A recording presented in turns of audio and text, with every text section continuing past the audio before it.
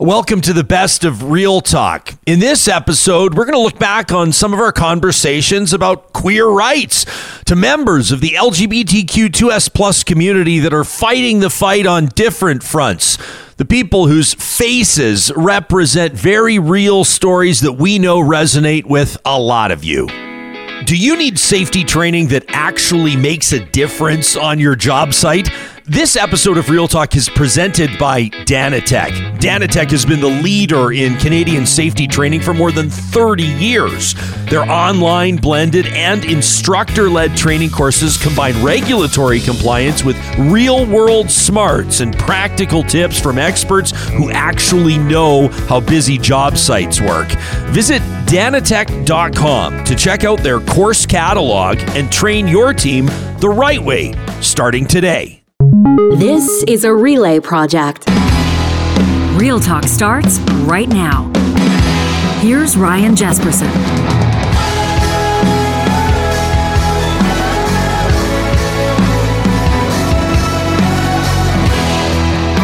It's the type of situation that no elected official wants to find themselves in. A city council or town council meeting overtaken by, quite frankly, lunacy. That's exactly what happened in Leduc, Alberta. We talked to Mayor Bob Young right after. The thing is, we've come so far into think that being inclusive of everyone is a God-given right. Now, I'm going to show you guys something here real quickly.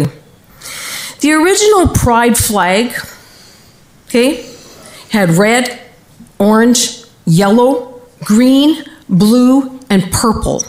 What they added to it was this: a black, blue, I'm going to say this again, a black, brown, light blue, light pink, and white. I'm going to tell you the secret hidden agenda of this because there's lots. Ask him what it means. Do you guys know what that means? Yeah, good question. Someone please answer that, since you guys all promoted it. We're not allowed to, in public commentary, to have a back and forth discussion. You can okay, no problem. Let me explain. Let me explain to everyone who doesn't know, including you guys. You may not know. Okay? The black stands for necrophilia. Do you guys know what that is? That's sex with the dead. That's right, Ryan. The brown stands for bestiality. Do you know what that is? Your That's worship, sex with animals. I call for a point of privilege. The blue stands for pedophilia with baby boys. Okay, I've made the pink stands for pedophilia with baby girls. The white stands for... So at this point, he cuts off her mic. So they cut off the mic, and then as the video goes on, you'll find that she starts to get applause. No, we're going too far. Now, Johnny, when I first watched this... Excuse me. And then he calls a recess. We'll take a recess right now. That was Leduc's Mayor Bob Young that you hear say going too far. It was Leduc Councillor Ryan Pollard that you heard there calling for a point of order at several times. That's basically, following the rules of how meetings go. He's basically, that's like an objection. He's saying, hang on a second. So at first I wanted to believe that the clapping was people clapping that the mic was cut. Me too, yeah. But I'm not so sure that that's the case. Now, Councillor Pollard posted right after this happened, and I'm going to read a portion of it. Public commentary is a feature of our meetings at Leduc City Council, meant to give citizens an opportunity to bring concerns to their elected representatives in a public forum. It's something I believe strongly in. He goes on and says, this first speaker, this is on Monday, quickly deviated wildly from the topic that originally he indicated. There was a gentleman by the name of Bill McDavid, identified himself as one of the Freedom Convoy, and then this gal Laurel was with them. Said he's less about the content, the better, but we were treated in part to a brief lesson on chemtrails, ultimately a disgusting profanity-laced tirade in relation to the city's pride initiatives. I should also note that the RCMP in Leduc right now are investigating vandalism of a pride crosswalk. We're grateful that the mayor of Leduc, His Worship Bob Young, has agreed to join us this morning on the show. Mayor, thanks for making time for us. I know this isn't the type of stuff that you want Leduc recognized for, because there's a lot of great stuff happening in Leduc, but how are you wrapping your mind around Monday night? Ryan, it's extremely sad that we had to come to that point. I understand that people don't support Pride. I get that, but for some reason, they think that we're infringing on their rights by having a pride flag flying, by doing a crosswalk, by wrapping a bus that says a seat for everyone. It's sad to me that we have people that just hate, everyone. Mayor, you ended up shutting that meeting down. You've been in politics for quite some time. Has that ever happened before? You ever seen anything like this before? Ryan, I've been in municipal politics now for over 18 years. I have never, ever experienced anything like that. It was a very sad day in the history of Leduc Council meetings. So what do you think is, we're talking to civic leaders, we're talking to community leaders in many different communities. We're seeing this happen. I'm going to play video after I talk to you from the Los Angeles school board president. They're seeing protests outside their schools down in California. This story's not limited to Alberta, but there seems to be an uptick in this type of protest. Are you seeing the same thing? And if so, what do you think is driving that? Ryan, I have no idea. I think, coming out of COVID, that there's a lot of anger that was created during COVID. And I think we're seeing that now.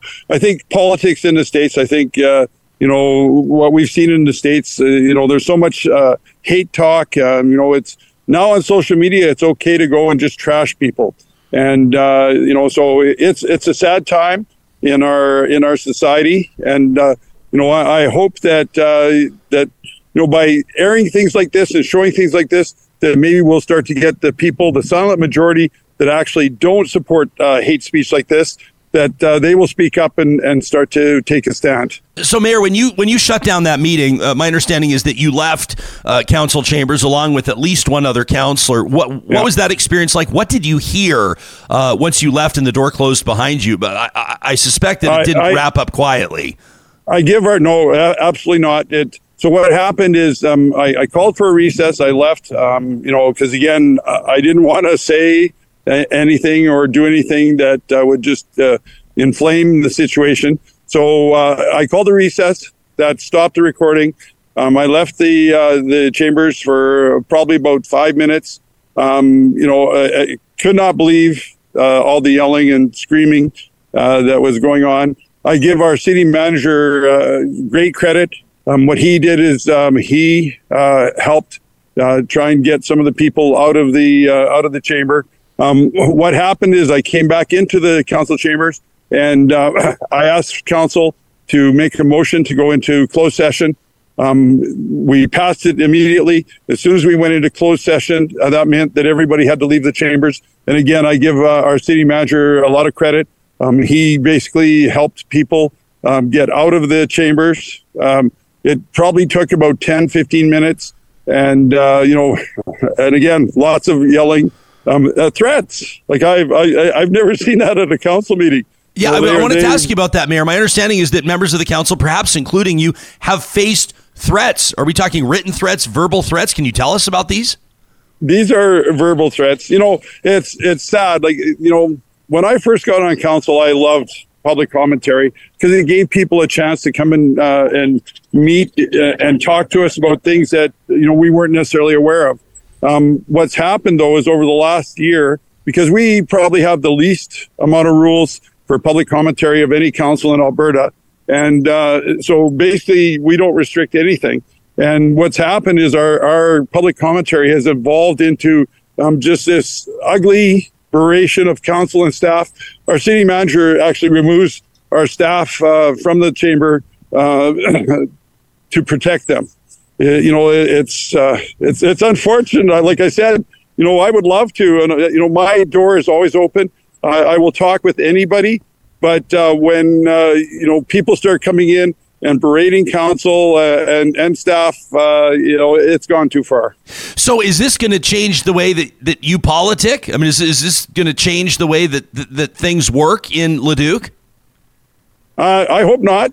I truly believe that, that we're going to move past this. And, and again, I think events like this on your show where we're making this kind of public displays known to everybody, I think that we will see, I truly do believe that the majority of people are disgusted when they see things like this. And, I really appreciate seeing the Oilers and Connor McDavid the other night, where he says the Edmonton Oilers are still, it's a game for everybody. And, the city of Leduc on our buses, it's a seat for everyone. And, I hope that that's a message that comes out of this. Mayor, when you see stuff like that go down, when you witness it at the council meeting Monday night, when you're obviously aware that RCMP are investigating vandalism of that Pride crosswalk, what does that do to your resolve to observe Pride in the city of Leduc? You know what? It just proves to me that we have to do more.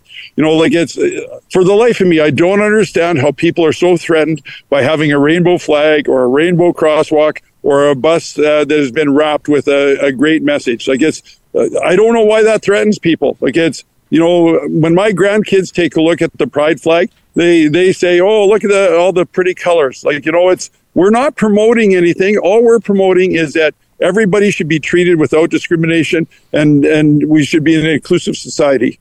I'll never forget what life was like before we worked with California Closets, and I'll, of course, always enjoy life after. My wife Carrie and I had organization problems. Everything was stacked on top of everything else, and man, oh man, it was tough to relax in our family space.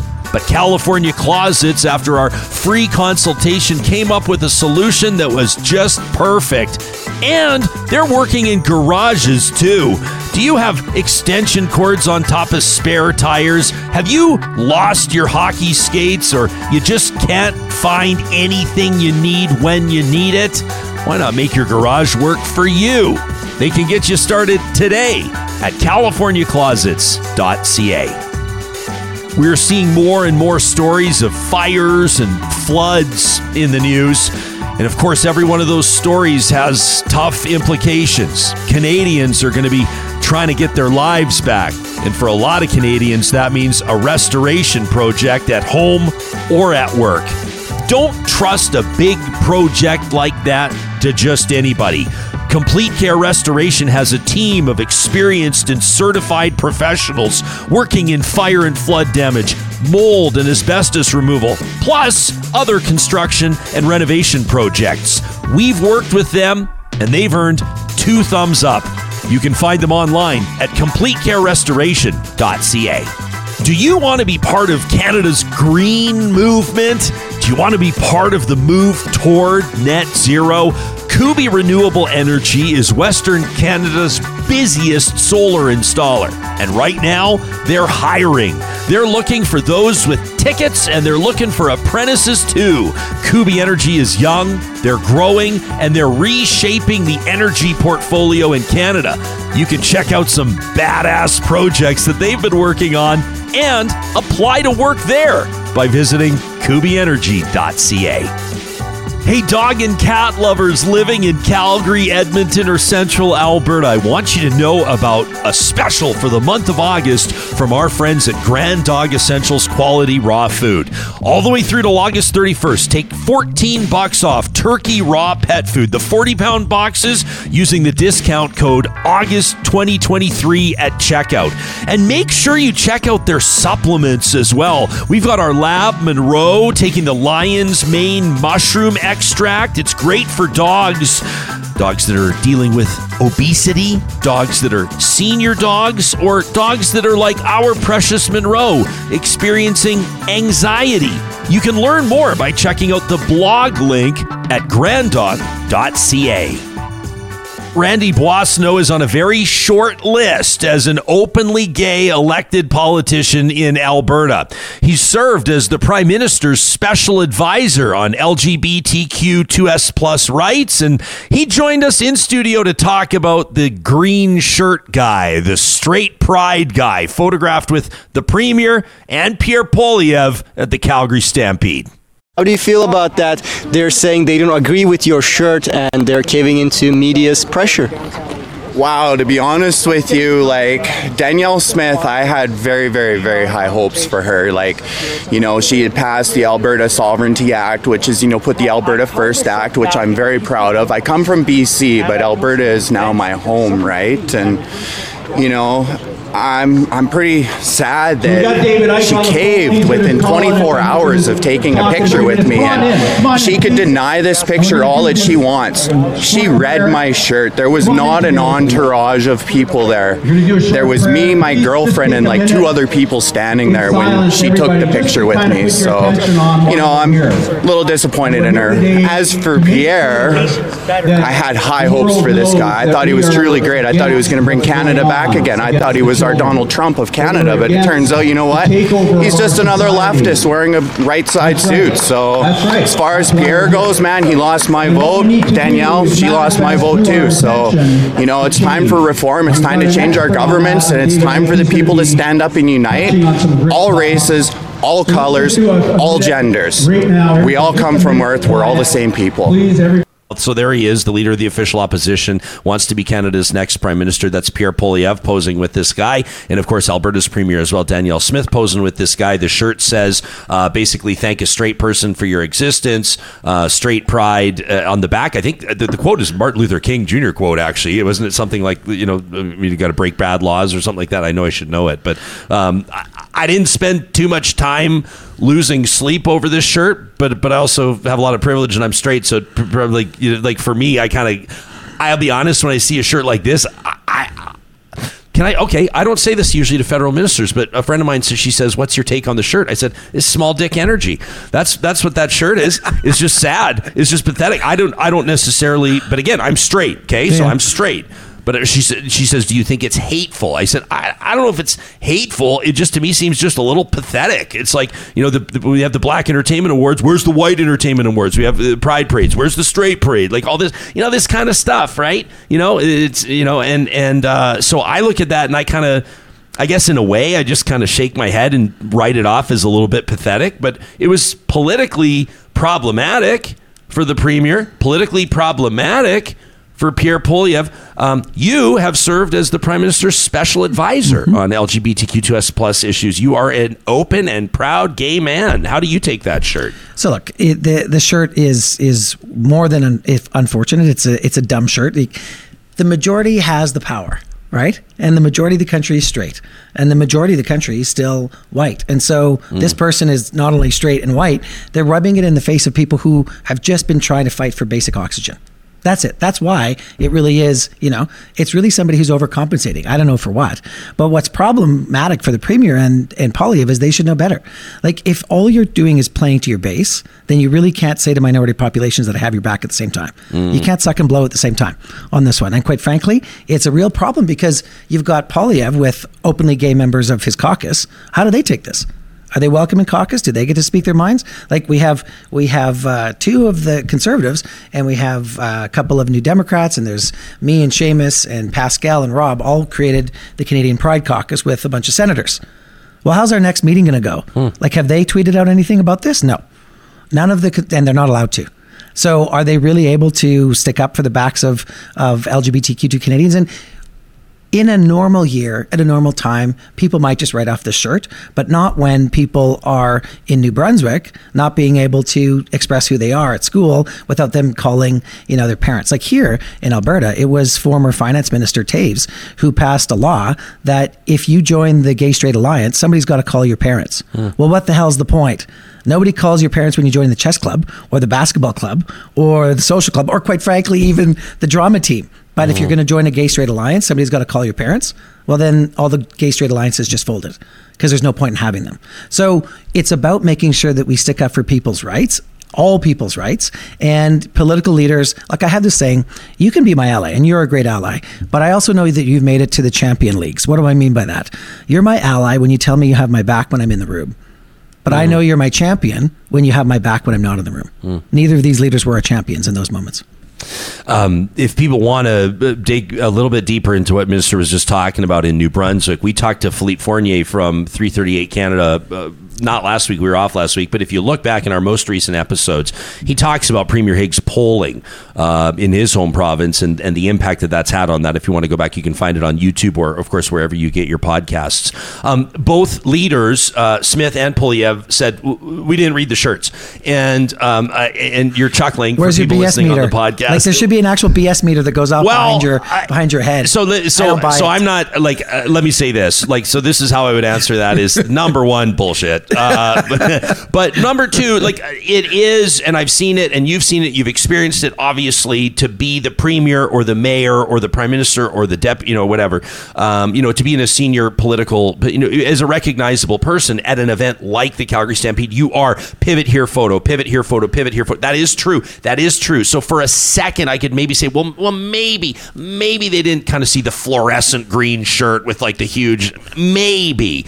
But then in that circumstance, and I know it's not popular to pile on staffers, and I know that people don't typically enjoy when broadcasters start asking questions like this, but like, where was the political support? Where was the team? And so that leads me to believe, I find it very hard to believe that a premier or a wannabe prime minister's team of handlers didn't see the shirt. And to me, the availability for the photograph was calculated, which then doesn't make sense that you walk it back. Like, either let the photo happen and own it, and maybe just don't comment on it. I know that, like, can I also say, this is why people listen to Real Talk, because this is like, I'm having this conversation with a person who is gay. Yeah. So, like, this is a very real conversation to have, because this is going to land with you a whole lot different than it's going to land with me. I'm just looking at it from, like, political strategy. And I'll get hate comments over it. Talking about this? You better believe it. Look at the comments. Look at the we tweet about this show. Half the comments will be, why the hell are you talking about straight pride t-shirts? What right do you have to talk about that? And look, I get 364 days to celebrate all my straight friends.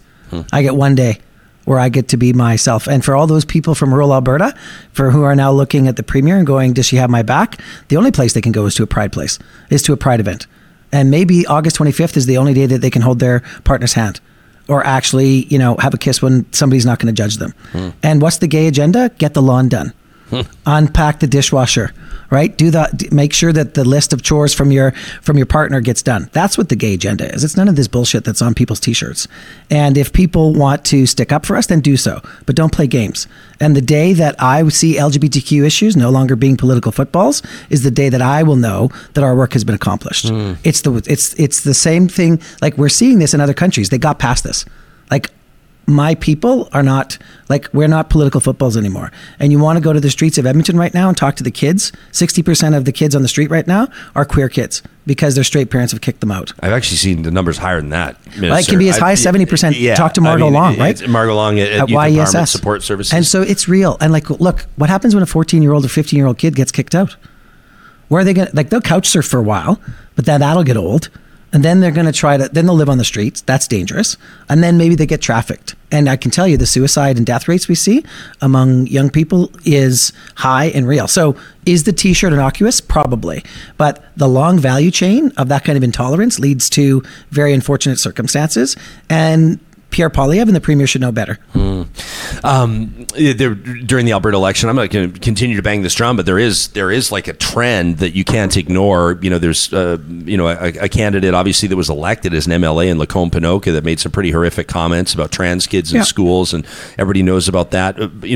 Bigger picture, like with regards to international news, Bud Light, the whole controversy around their partnership with a trans woman, a social media influencer, but one of their thousands of partnerships, one of their thousands of promotions has earned, I think, that company a pretty significant loss of market share. And we were talking about Kid Rock and all the, these celebrities, like shooting, cases of Bud Light with AR-15s.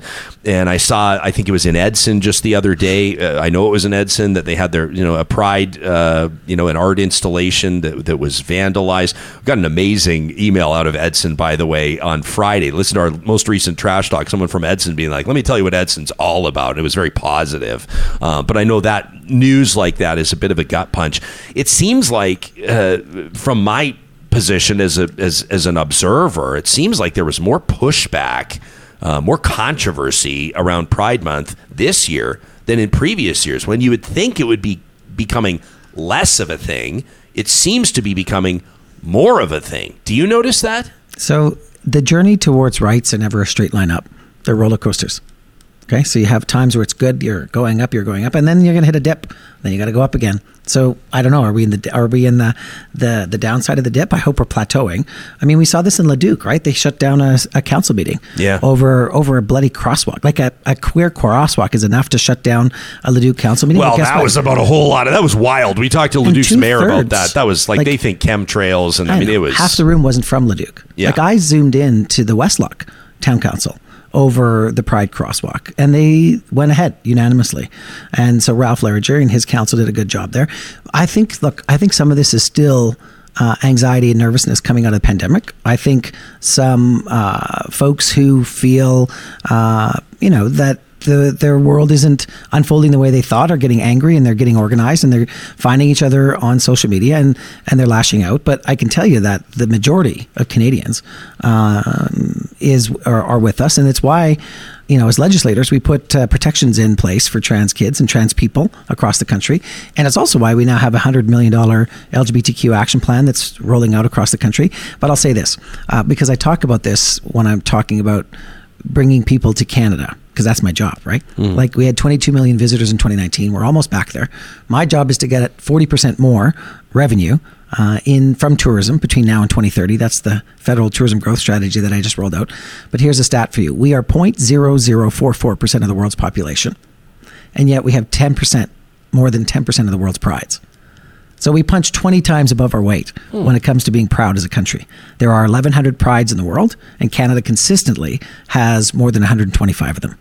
So that also tells you something about who we are as people, and that includes Edmonton. And it was interesting because when I started as special advisor, it was Pride Month, and it was very Toronto-centric. So I blew that up. It's Pride season, because Winnipeg starts us off in May, and Calgary gets us to September long weekend. But Jasper's in March, Whistler's in February.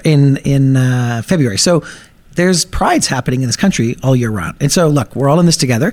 And as long as we just let each other live our lives, we're going to have a healthier, more diverse country. And that's what it's all about. It doesn't matter if you're looking to show up at a birthday or an anniversary, some sort of other party, or heck, maybe it's just a regular day that could use a little touch of something special. No matter the occasion, enjoy layers of celebration with a DQ cake. A DQ cake from the Dairy Queens in Northwest Edmonton or Sherwood Park makes any occasion a happy occasion. You can visit them at Palisades, Nemeo, Newcastle, Westmount, or along Baseline Road. Pick up a cake from one of their freezers or order one custom from the Dairy Queens in Northwest Edmonton and Sherwood Park. Everybody's talking about the cost of living these days, and we know one of the biggest expenditures for families is groceries. Friesen Brothers has their flyer, the Family Essentials flyer, ready for you to check out right now at friesen.com. Friesen Brothers, family owned, understands what it's like. You want to put great food on the family dinner table, but you're watching your bottom line too. Check out Easy Family Meal Solutions right now. The Family Essentials flyers at friesen.com. I'm expecting a candid and meaningful conversation over these next number of minutes. Angela Glaisel is a member of the queer community as well as a member of Robertson Wesley United Church, an affirming and inclusive faith community in the downtown Edmonton area. Angela is also the organizer of the upcoming Community and Connection LGBTQ2S+ Advocacy Conference, and we're going to get into the details on that. That's coming up in about a week from right now. Becca Marcellus is a community outreach worker for Out Loud St. Albert. I can't wait to learn more about that organization. When not running programming or planning events, Becca spends her time building relationships with schools and community stakeholders to increase the number of safer spaces for Out Loud's youth. And Basil Abu Hamra is a settlement practitioner specializing in LGBTQ plus complex cases at the Edmonton Mennonite Center for Newcomers. Basil arrived in Canada as a refugee from Syria in 2015, not that long ago, actually. And he's played a key role in establishing what's known as the Rainbow Refugee Program. It's the first of its kind in Alberta's capital city, providing immigration and settlement supports to LGBTQ plus newcomers and refugees in particular. Basil also serves as one of the co-leaders of the LGBTQ plus newcomer Edmonton group. To the three of you, a very warm welcome and happy Pride. Angela, to you, people say, and you oftentimes see it as a reminder, as a celebration, and as a challenge. Pride was founded in, or Pride is protest. What does Pride mean to you? Pride still means that we exist and we are still protesting so many things. And I think it's really interesting because if you're not necessarily part of the queer community and your lived experience is different, you just take for granted that, everything is sort of fine and everything is sort of good. So Pride is just really recognizing that we're still, having all these complex issues and we're facing all of these different things that are happening right now, and not all of them very good. We'll follow up on that obviously in a second. Becca, what does Pride mean to you personally? I think in a lot of ways we're sort of returning to our protest roots, just with some of the things going on, like you said, certain discouraging messages coming from some people, but it's also a reminder for members of the queer community, and especially our youth, that they have value exactly as they are, and that they are loved, and they're a manifestation of joy. Basil?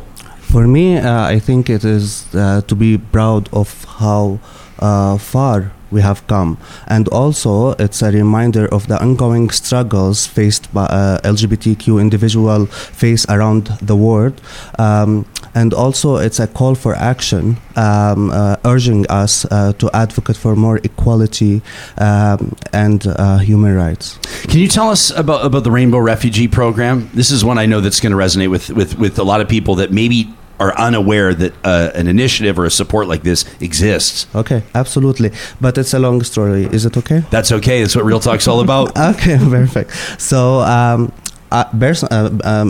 came to Canada late 2015 as refugee from Syria. I wasn't out back home. I was living in fear all my life, hiding who truly I am. When I came here, I decided to be out. I want to live authentically. I want to live my life. But it took me a long time actually to come out, because I was looking around and I didn't find a space for us LGBTQ refugees and the newcomers. Later on, I was introduced to other LGBTQ newcomers, and we all shared that there is no specific space for us here in Edmonton. So we decided to make that happen, and we started the LGBTQ newcomer group Edmonton in 2015, and it's a social support group. We are family for each other. We meet weekly. We support each other. But during the group time, we realized that there is more issues need to be addressed, and the group time, which is 2 hours every week, it's not enough, and we don't have capacity to do that. So Bright Center and the Edmonton Midnight Center for Newcomers, they came together and they started the Rainbow Refuge program. So in this program, we support LGBTQ refugees and the newcomers with immigration, settlement, accessing mental health support, housing, employment, and many other services. 2015, 2016, what a huge time for you in your life. You leave Syria, which I have to imagine in a way feels like your heart being ripped out of your chest. If you talk to people who have moved their entire life to a new country, a new culture, a new language, etc., and you decide to come out, I mean, what have the last 8 years been like for you personally?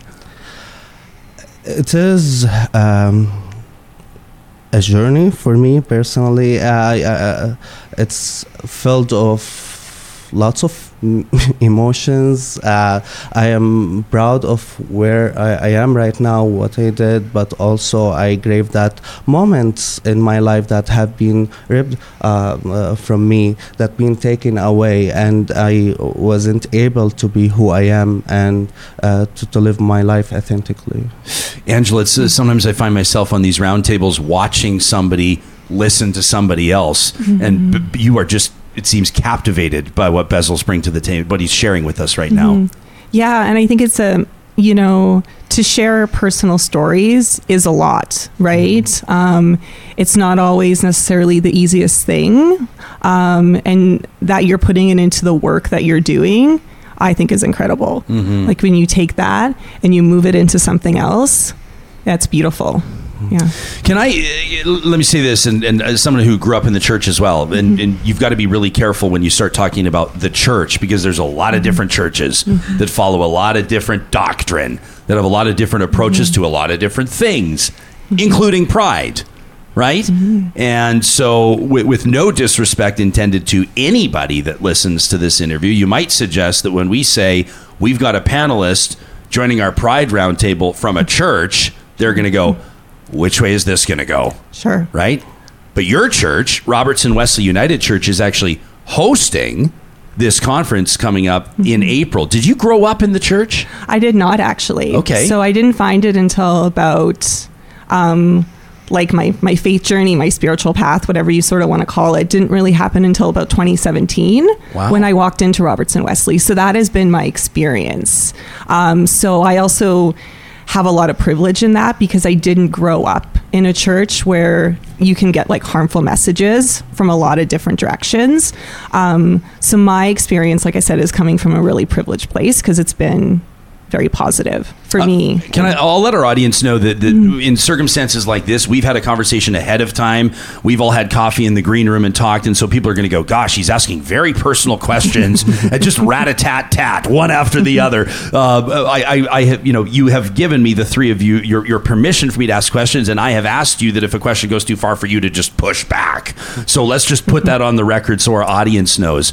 A lot of people would say someone that identifies as queer to join a church as an adult might be an unusual circumstance. And again, we'll get a bunch of people, members of a church or faith practitioners, that'll say, what are you talking about? Our church is wonderful and supportive, but others will know exactly what I mean. Did you see yourself as a young person ultimately joining a church? I mean, when you realized, everything that went into it and some of the controversy and some of the, like you said, harmful messaging that we see, did you see that coming as a development in your life? Oh, that I would end up being like the member of a church and fully participating in one? No. Coordinating a big event in the church and hosting a big thing? Oh, no, not at all. Right. So it's surprising in some ways, but I had some other like personal kind of things happening at the same time that I see where it kind of led me to there. But I also know that I didn't end up somewhere else. Like I ended up at Robertson Wesley. So I think there's something to say to that just for me as a person, because I found like community and belonging there, which would be, that's not the case for everyone, right? And I mean, not all United churches are considered like affirming ministries, which are, affirming is just like we're welcoming and inclusive and we like celebrate who you are. But many United churches are. But I just happened to find Robertson Wesley because they really actively wanted to be affirming. And that's one of the reasons why we're doing the conference, is because we just didn't want to say we're something. We wanted to actually be something and be in relationship. So what would you say, by the way, for people that are going to be watching this and want to check out as we're talking this conference, learn a little bit more about it, they can check out communityandconnection.com. I don't know how you got that URL, communityandconnection.com. That's very good. You guys got to hang on to that one and like keep it for like 30 years. What would you say to somebody that says faith and pride cannot run parallel? They are incongruous. Well, I would say it's everyone's personal experience, just in the sense of like, if someone feels that that's not something that comes together for them, that's fair, right? Like I respect that. Like I totally get that some people won't want to come to the conference because it's in a church, like it's being hosted in the church. Like I fully respect that and understand that that's not something that's going to work for everyone, right? And so, but faith and spirituality matters to some people and it matters to some queer people, right? 100%. So, yeah. What would you say to people of faith that would say pride is incongruous with faith? I would honestly question their faith. Like I wonder about sort of what they follow and what they've turned certain things into.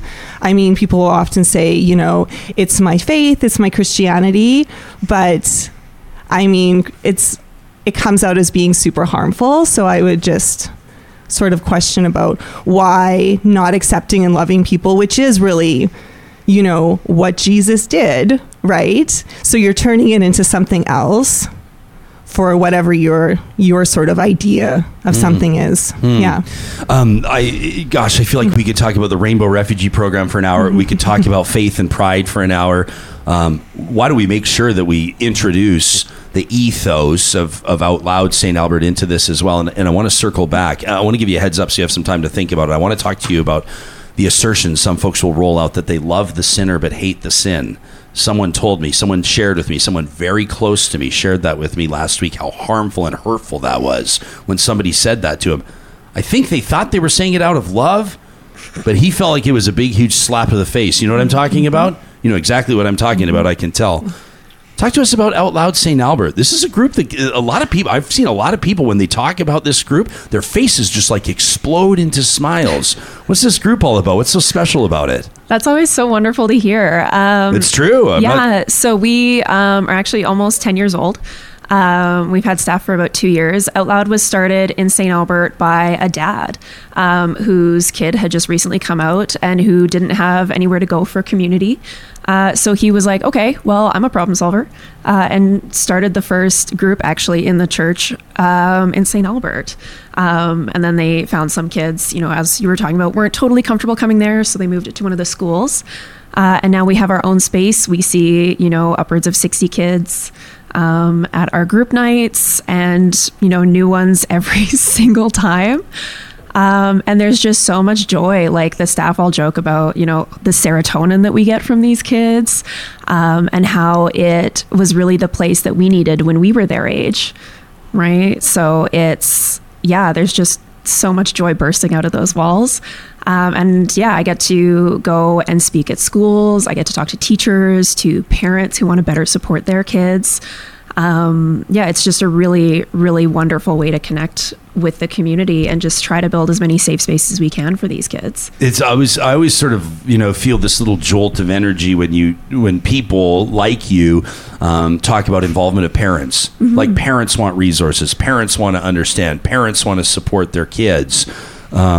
You know, that this sort of like the youth element of a lot of conversations around Pride, or a lot of and outside of Pride Month as well, or what makes so much of this conversation divisive. Like drag story time, like that's one example of how when people talk about the youth, mm-hmm. and then something gets torqued up a great degree. I don't know if the three of you are paying attention at the Maritime, so it's happening in Nova Scotia right now, but this policy 713 relating to students, non-binary students or transgender students that would need to seek parental permission if they wanted to use identify under a different name or change their name on school documents. And it's something that embattled Premier Higgin out there is having a real issue with his caucus. He had some ministers no-show to meetings yesterday because they're not supporting the move that he and his education minister are making. And it just reintroduces, I think, or reiterates here the importance of these conversations. I mean, what's it like for you to see a family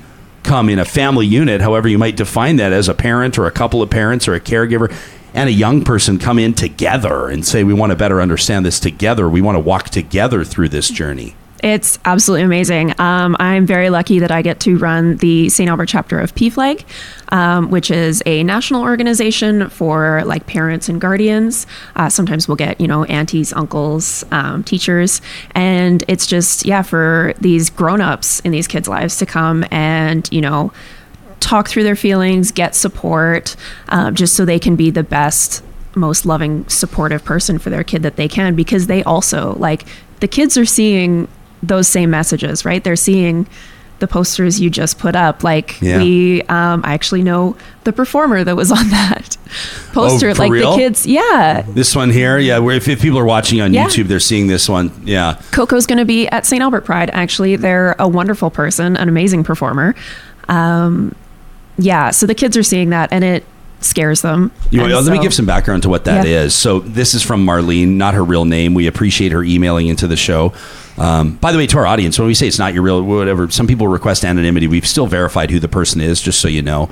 But Marlene says, please keep me anonymous right now in our community of Spruce Grove. We've got a very disturbing flyer that's been found on cars at local churches and events. I wrestled, by the way, with the decision on whether or not to even show that flyer. What do you think? Sometimes I feel like people need to see what we're talking about. And then sometimes I feel like we're just amplifying the harm. I don't know. Do you have a landing point on that? I think it really depends on your audience, right? Like if this was something directed at youth, I probably wouldn't. But I think it is also, you know, especially for adults to see kind of the constant messaging that we are getting, because it is, if you look at Out Loud social media, we try to keep on top of it, but we get the same stuff. Do ya? Yeah. Yeah. Well, this is an engaged and empathetic audience, I'll tell you that much. So Marlene says this is now the talk of the city, now on local chat groups, says I'm absolutely disgusted at the level of hate and misinformation regarding this local pride event at a library. Marlene takes a shot at a local city councillor who says that Councillor Gillett's been spreading misinformation, lies about the event at the library, you know, talking about drag inherently demeaning to women and girls, presenting a caricature of women, advising them that natural female attributes are, I'm going to let you respond to this, don't worry, permissible targets for exaggeration, ridicule, appropriation. You know, they'd prefer events that do not expose young children to grown men dressed as clownish versions of women, allowing them to read stories under the guise of normalizing gender fluidity. I mean, we've heard enough here from Marlene, and I appreciate her email. I mean, what would you say to folks, not just in Spruce Grove, but I mean, we know that this isn't limited to Alberta or even to Canada. What would you want people thinking about? Yeah, I always find the drag storytime people so funny. I saw one video that someone had posted and they were talking about, oh, the parents don't know what's going on in there, but you can clearly see in the video, like through the window into the drag storytime, and it's parents sitting with their kids. So like, it's very, very easy to see what's actually going on. But drag has been, you know, around for hundreds of years. I mean, you look at Shakespearean plays, like those were men in drag because women didn't act at the time. Like, it has been going on forever. And now we have drag kings and non-binary performers. And it's just a way to play with gender. And just like, I don't know if these people have been to a drag show, but they're very fun. Yeah. Yeah. I don't know if there's anything more fun than a really good drag show, to be honest with you. But I mean, everything's politicized, right? Everything's torqued. And fear and anger sells and works, unfortunately, more than anything else. Oh, absolutely. Yeah. You know? And people are afraid right now. There's so much going on with, you know, cost of living and everything being politicized, and just so many different issues that they need kind of something to focus their fear towards. And the queer community has become a really easy target. I mean, it's a target that's been, you know, used throughout history. Basil, you shared with us that, you know, growing up in Syria, you were, and I don't want to put words in your mouth, but I think you told us that you were fearful, or you were concerned about coming out, about you know, living your authentic life, you might say. Can you give us some insight into, and it's certainly not limited to Syria, is that a Syrian culture thing? Is it more of a conservative culture? I mean, certainly that region we know is. And can you talk about young people and the experience of young people growing up there? And when you hear of supports like what Becca's talking about, what they have meant, what that may have meant to you, had those been available? I wish that support was existing back home. But just to get back to your question, Syria is a liberal country, by the way. There is not much conservative like other Middle Eastern countries. Many religion that live in unity. That was Syria before the war. However, the LGBTQ topic, being gay, it's not something accepted by the church or the mosque or synagogue. They weren't accepting us. So my life there was living a lie every day. I have to act that I am straight. I have to be fearful from what if my family know? What if my community know? What if authorities in my country know that I am gay? So I will be jailed.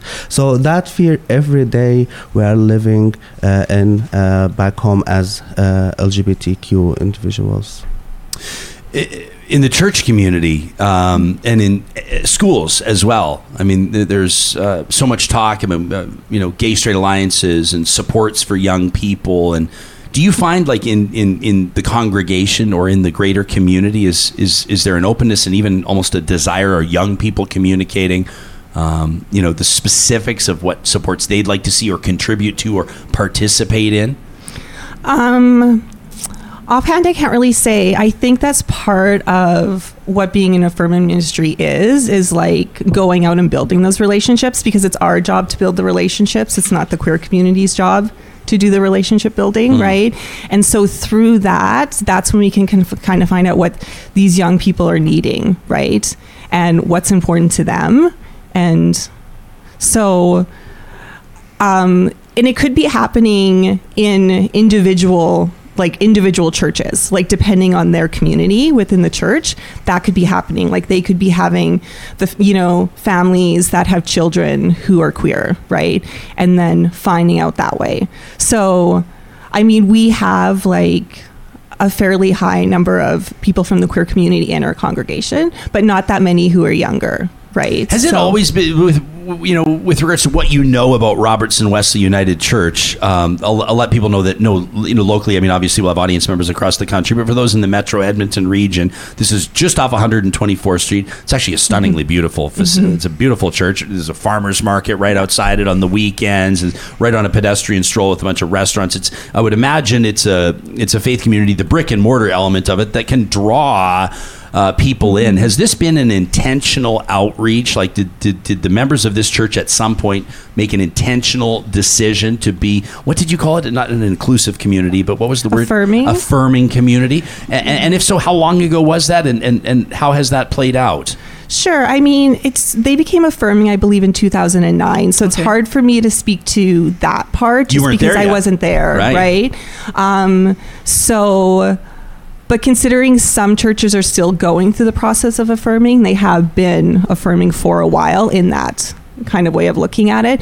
But I can speak for me, like the reason why I was like also drawn to it is because I saw that they had the flag out. We have like outdoor furniture that's painted outside our church, right? There are signs to say that, you know what, like you can come here if you want to. Like we see you and you can come here. Isn't it amazing that like a 6-inch rainbow flag sticker on a sign or a flag on a flagpole outside of a facility or a business or what have you can go so far in sending a message? It's like, it's and not just through June, not just through Pride Month, but generally speaking. And you see more and more of it. I don't know if it's also serving as right now almost like, when people talk about planting flags as a metaphor right now, it's almost like people saying that they're going to take a stand against, quite frankly, some of the bullshit that they're seeing around them. Well, being an affirming ministry is one way is the way for, faith communities to be really vocal. Because you can say that you're welcoming and inclusive, but what does that actually mean? We're welcoming and we include everyone except, right?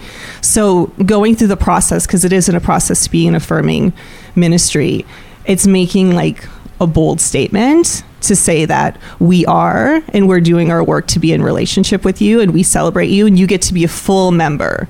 And when I say full member, like there's a lot of churches out there that would not let a queer person run a youth group or a children's group, right? But in an affirming ministry, you get to be a full member of the life of the church. When you talk about the complex issues, maybe we can go around the horn here. Can we talk about when we say the complex issues that the queer community is facing? You right away, Becca, started nodding your head. What would be one of them? Let's put these in front of people. Let's give our audience something to think about as they're listening to this podcast while they're walking their dog. Yeah, I mean, I think I can speak for, all queer serving organizations that we're all having capacity issues right now just because of the high needs. I know for us with our youth, a lot of them who weren't in safe homes, who their safe place was school or their extracurriculars. When COVID hit, they lost that. And a lot of them had to go back into the closet for their own safety, right? And that did a huge number on their mental health. And they're still kind of recovering from that. Some kids haven't gone back to their extracurriculars. They don't have those outlets. They're still kind of trying to rebuild their mental wellness and get back to a place where they do feel safe coming out of the closet. And so, on our group nights, the staff, it's about a 20-to-1 ratio of youth to staff. Like we have capacity issues. I know, everybody else says there's just such high demand right now. And anytime I talk to anybody that's involved in social services, and in particular supporting young people, I'm blown away in a heartbreaking way at the statistics. And when you talk about the population of young people that are living on the street or utilizing shelter services or what have you, disproportionately members of the LGBTQ2S+ community. I mean, I've heard numbers as high as 70%. Yeah. And that's where, Edmonton is lucky to have the Chew Project, who are some really amazing folks who do exactly that. They help out the queer unhoused youth who had to leave home or who were kicked out, and just try to get them the things they need, because for a lot of these kids it's about safety, right? It's a lot of them would like to come out, but they might not be able to just because they can't live on their own, or they don't have another grown-up that they can go to. Sure. Basil, with what you've learned, did you come straight to Edmonton from Syria? Straight. So you've been here for about 8 years? Yeah. Coming up on 10 years. Yeah. How would you describe Edmonton in the context of a safe haven or a destination for refugees or immigrants who might identify as members of the LGBTQ community? Okay, so I think having the Rainbow Refugee Program put Edmonton in the map as a safe haven for LGBTQ refugees and the newcomers. People are, when they come to Canada, they come to Edmonton because they know that there is resources available for them. There is this community that have been built for them here. Like through the experience, I learned that Edmonton is welcoming city. There is great people here in Edmonton that's very supportive. I know there is still gaps in services for lots of LGBTQ refugees and newcomers, and that's why it's important for us to join your conference, just to spread the word and do more advocacy for their rights. Without obviously betraying anyone's personal information. I'm not asking you to use names or identify anybody, but to give us an idea of the importance of this Rainbow Refugee Program and the supports that it provides. Could you tell us a story of someone without identifying them? Give us an example of someone other than yourself that's moved to Canada under already, I would assume, a stressful circumstance, and give us an idea of how the program offers those supports and has assisted them in a big way. Sure. So like refugee claimants who are LGBTQ, they arrive here alone, very isolated. They don't have family support. They are alone. They don't have community support. Their ethnoculture community, they are not accepting them. So they are very isolated. So they need a place where they have a sense of community. So they arrive here and they access shelters here in Edmonton. And then when they come to our service, we support them with immigration, find safe housing, connect them to mental health support, supporting them with employment, and spiritual connection, actually connecting them for churches that is affirming, and lots of things. So like when we started the LGBT newcomer group, it was only 7 group members. Now we are over than 200 member in our group. The immigration part of the program, refugee claimants, the acceptance rates before the existing of this service, it was 60%. Now it's over than 97%. So that show you that if there is that support, if there is that acceptance here, that will lead for a better life for everyone, and one of them the LGBT newcomers. For most of these people, is this their first real support system? This is their first real support system. And what do they tell you? What do you see? Like personally, like in the group environment, let me tell you, we are like a family. So they call me the Queen Mother. The Queen Bee. The Queen Bee. They craving that connection to the LGBTQ community, like they are experiencing their first Pride celebration in Edmonton.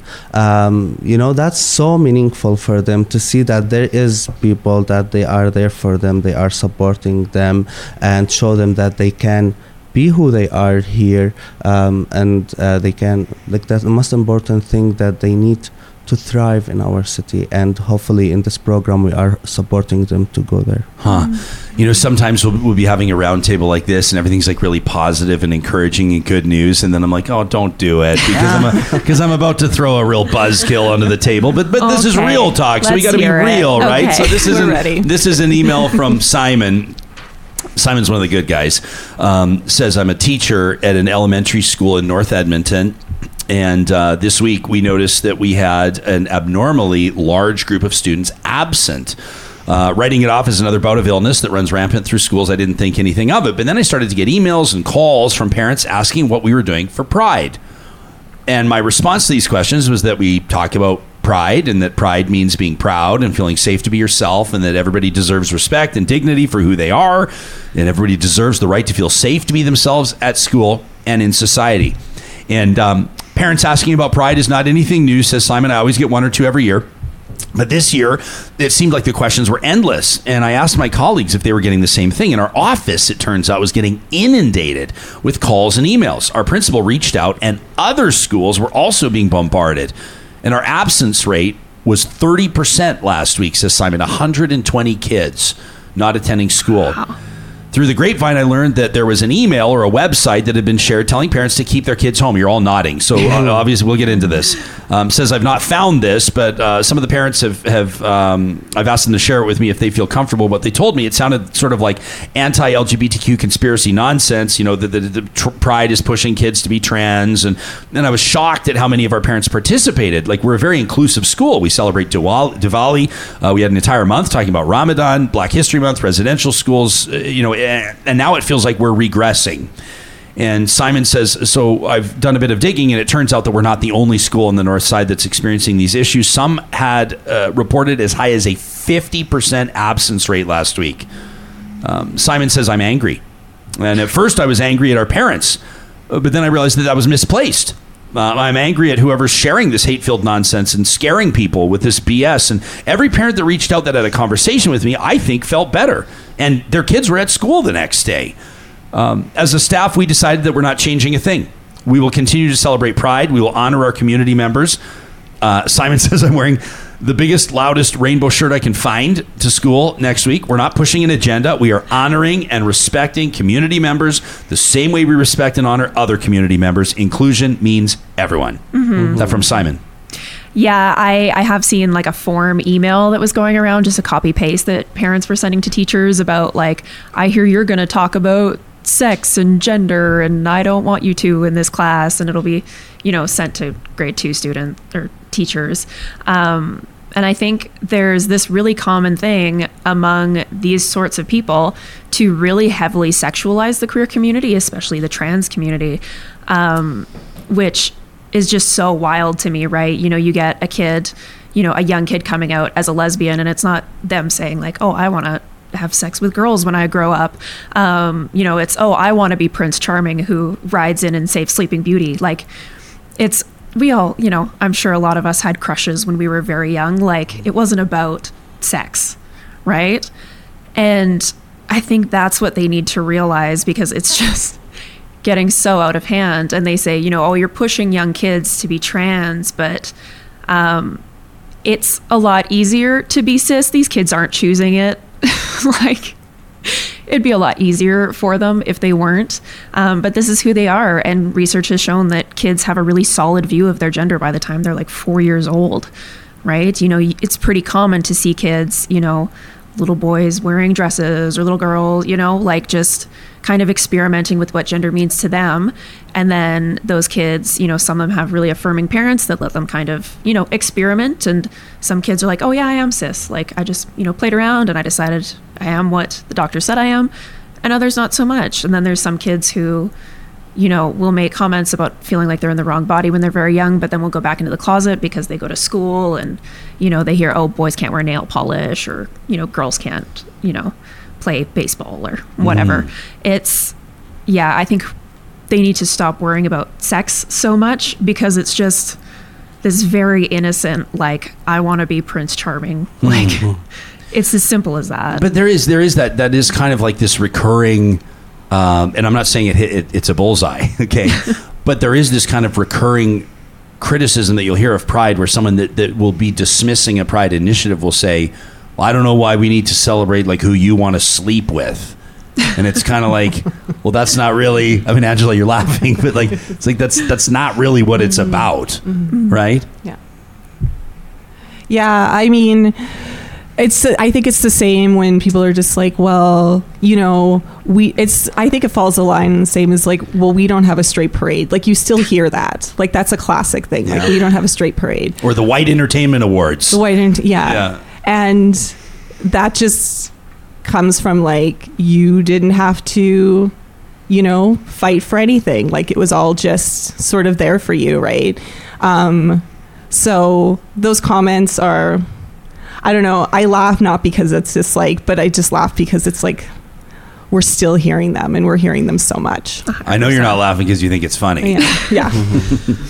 We've got Tara Lynn here on the live chat that says, shout out to Simon and that school. 100%. Totally. Yeah. It's important. Yeah. We need to, actually, it's a message for acceptance for everyone, not only for the LGBT community. And it's also like celebrating brides in school. It's a message for that LGBTQ kid in the school that you are seen, you are supported, and you can be your authentic self. Absolutely. And we are with you. There's a compliment here to the Edmonton Mennonite Center for Newcomers. I should read it. Basil, you just got blown back into your chair and I haven't even read it yet. Tracy says EMCN has some of the most skilled employment counselors because of their diversity and their inclusion workplace culture. Take us into this place. I think, to be honest with you, and I've known the executive directors and I've interviewed people from that organization for 15 years now, to be honest with you. But the word Mennonite in the title always kind of threw me. Like, I guess I had a sort of a misunderstanding of maybe what it was all about. Yeah. Can you, for people that aren't familiar with what this service provides, I mean, they provide integral services for people that are new to Canada. Yeah. We provide services, all kind of services for newcomers to let them thrive in our city. Now, back to the Mennonite comments. The Mennonite Church, they were the founder of EMCN, and that back to when the Vietnamese refugees start to come to Canada. Now, and it started with one staff actually operating from a basement in a church. Now we are over than 200 staff from all around the world. And Ryan, guess how many Mennonites working with EMCN? You tell me. 0. Really? Yeah. So we just have the name because they are our funders. Interesting. Yeah, fascinating stuff. But we are so thankful for the Mennonite Church for funding EMCN. Yeah, no kidding. Yeah. Can we talk, like, in closing, Angela, right out of the gates, you made a comment about Pride sort of returning to protest. And I want to ask the three of you, and this is not in a way for us to get angry. That's for later in Trash Talk. You guys will be, in the green room by then. But like to light a fire under this audience, or to share some of the fire in your bellies. You know what I mean? One thing as we wrap here. This could be a call to action. This could be like a proclamation, however you see it. One thing that you will focus your protest on this month. Just continuing to be loud and bring attention to things, because complacency doesn't mean that you're inclusive and doesn't mean you actually support, right? Or love or any of those things. So just being really loud, and if it means like holding other people accountable to garbage, then doing that as well. Basil, how about you? Where will you focus your protest? On advocating for more human rights for LGBTQ around the world. Now, recently, Uganda introduced a new bill. It's a crucial bill that, it's so sad that we are in 2023 and there is still people introduce laws like this against the LGBTQ community. So I think we have a long way in advocacy, and we need, our rights. Yeah, you're talking in Uganda, for people that don't know. Yeah. This, according to a BBC report, Uganda's progress in tackling HIV in grave jeopardy after that country's president approved tough new anti-gay legislation. The United Nations, the Americans are warning over this, an increasing number of people being discouraged in Uganda from seeking vital health services for fear of attacks and punishment. This after President Yoweri Museveni signed the anti-homosexuality bill into law, among the harshest anti-LGBTQ laws in the world. People can learn more about that. I'm grateful that you brought that up. Becca, where is your protest focus this Pride? I mean, it always comes back to our kids, really. I mean, we see young kids and teenagers having to go and pour their hearts out in, seats of government, just screaming to be heard. They're marching in the streets when they should be, in school and getting to be children. And I think, as queer adults, that's really where we come in and try to fight for them. But it's also where our allies come in, because we can only do so much, right? We need our allies to kind of take some of that emotional burden, have the conversation with your shitty uncle at Thanksgiving. Like, if someone who's part of the queer community is in trouble, like, please step in and help them. We really need our allies at our backs to support us and help hold us up, because we can only do so much. What does it mean to be an ally? You gave the one example of speaking to your shitty uncle at Thanksgiving. But like in everyday life, for a person who feels, and I know that the answer is like pride is important to everybody. Pride, but for the person that's like, I'm fine with it, but it's like not my thing, or it doesn't impact me, or I don't know anybody that's gay. Like they do, but they just don't know it. Yeah. You know what I'm saying? Oh, 100%. I mean, Angela mentioned allyship is very much a verb. It's not a checkbox that you use to make yourself feel good. It's not a badge of honor that you can, take off when things get uncomfortable. It's having those conversations and sometimes putting, your reputation on the line a little bit and standing up for people who are trying very hard to stand up for themselves but aren't listened to. Like there are some places our former executive director, Terry, would go into because as members of the queer community, we wouldn't necessarily be listened to or welcome. And so he, as, a white, straight, cis man, would have a lot more power than us, right? And so it's using those privileges that people have to help further the safety of the community. And that's really allyship for any marginalized group. Leighton's an ally. Leighton sent us an email out of Westlock, Alberta. Shout out to Westlock. We're going to be there next week. Are you? Yeah. What are you doing in Westlock? Well, I'm guessing it's going to come up in this email. Yeah, well, he says on June 18th, a rainbow crosswalk will be painted on the street in support of the R.F. Staples High School's GSA, their Gay Straight Alliance Thunder Alliance. Leighton says it's been voted on and approved by the town council. But due to scheduling, they can only close the road on a Sunday, which happens to be Father's Day. And so there's somebody out there, Benita Peterson, says she's been very vocal against this and is rallying her troops. This is a familiar name for people in the area. She's reached out, says Leighton, to my underage daughter over Facebook to have her take down her petition in support of the endeavor. And though her message is not threatening violence, she is reaching out to other kids in the GSA. Leighton says, so my wife and I have filed a restraining order. And although the mayor, Ralph Larriger, has told us there will be police attendance there on the 18th, the local cops have told us they will not attend unless there is an emergency. Leighton says, I feel like this is crossing boundaries, people reaching out to children in bullying and harassing manners. These posts are spreading hate. And he says, and I'm willing to speak out against this. And Leighton, we appreciate you doing so. This has been on your radar? Oh, yeah. We love the Leightons of the world. It is. We unfortunately aren't able to make it to the crosswalk painting, but we are going to go hang out with the GSA kids for a bit because, like adults and strangers are targeting them and sending them hate to, children. And it's just so unbelievably inappropriate. That they can't even, it's the whole like pick on someone your own size kind of thing, right? It's like if you have a problem, like talk to an adult, right? Well, I never want to use the word easy because life is not easy for a young queer kid, or at least for a lot of them, right? So I don't want to say it's easier to be in a GSA. And let's point out as well, there's straight kids that participate in GSAs too. It's young people participate, gathering in friendship and community. It's easier in an urban center. Well, who knows? Who's to say? These are all individual cases. But let me put it this way. Shout out to the kids that participate in GSAs in perhaps more hostile territory, in communities that are a little bit smaller, a little bit more conservative, where the magnifying glass is a lot more intense, where pushback is obviously clearly right in their face all the time. Mm-hmm. You know? Yeah, no, those kids are very brave, and we just send all the love in the world to them and to the people who are going to go and, counter protest and stand up for this, symbol from the community that the career community, they've got their back.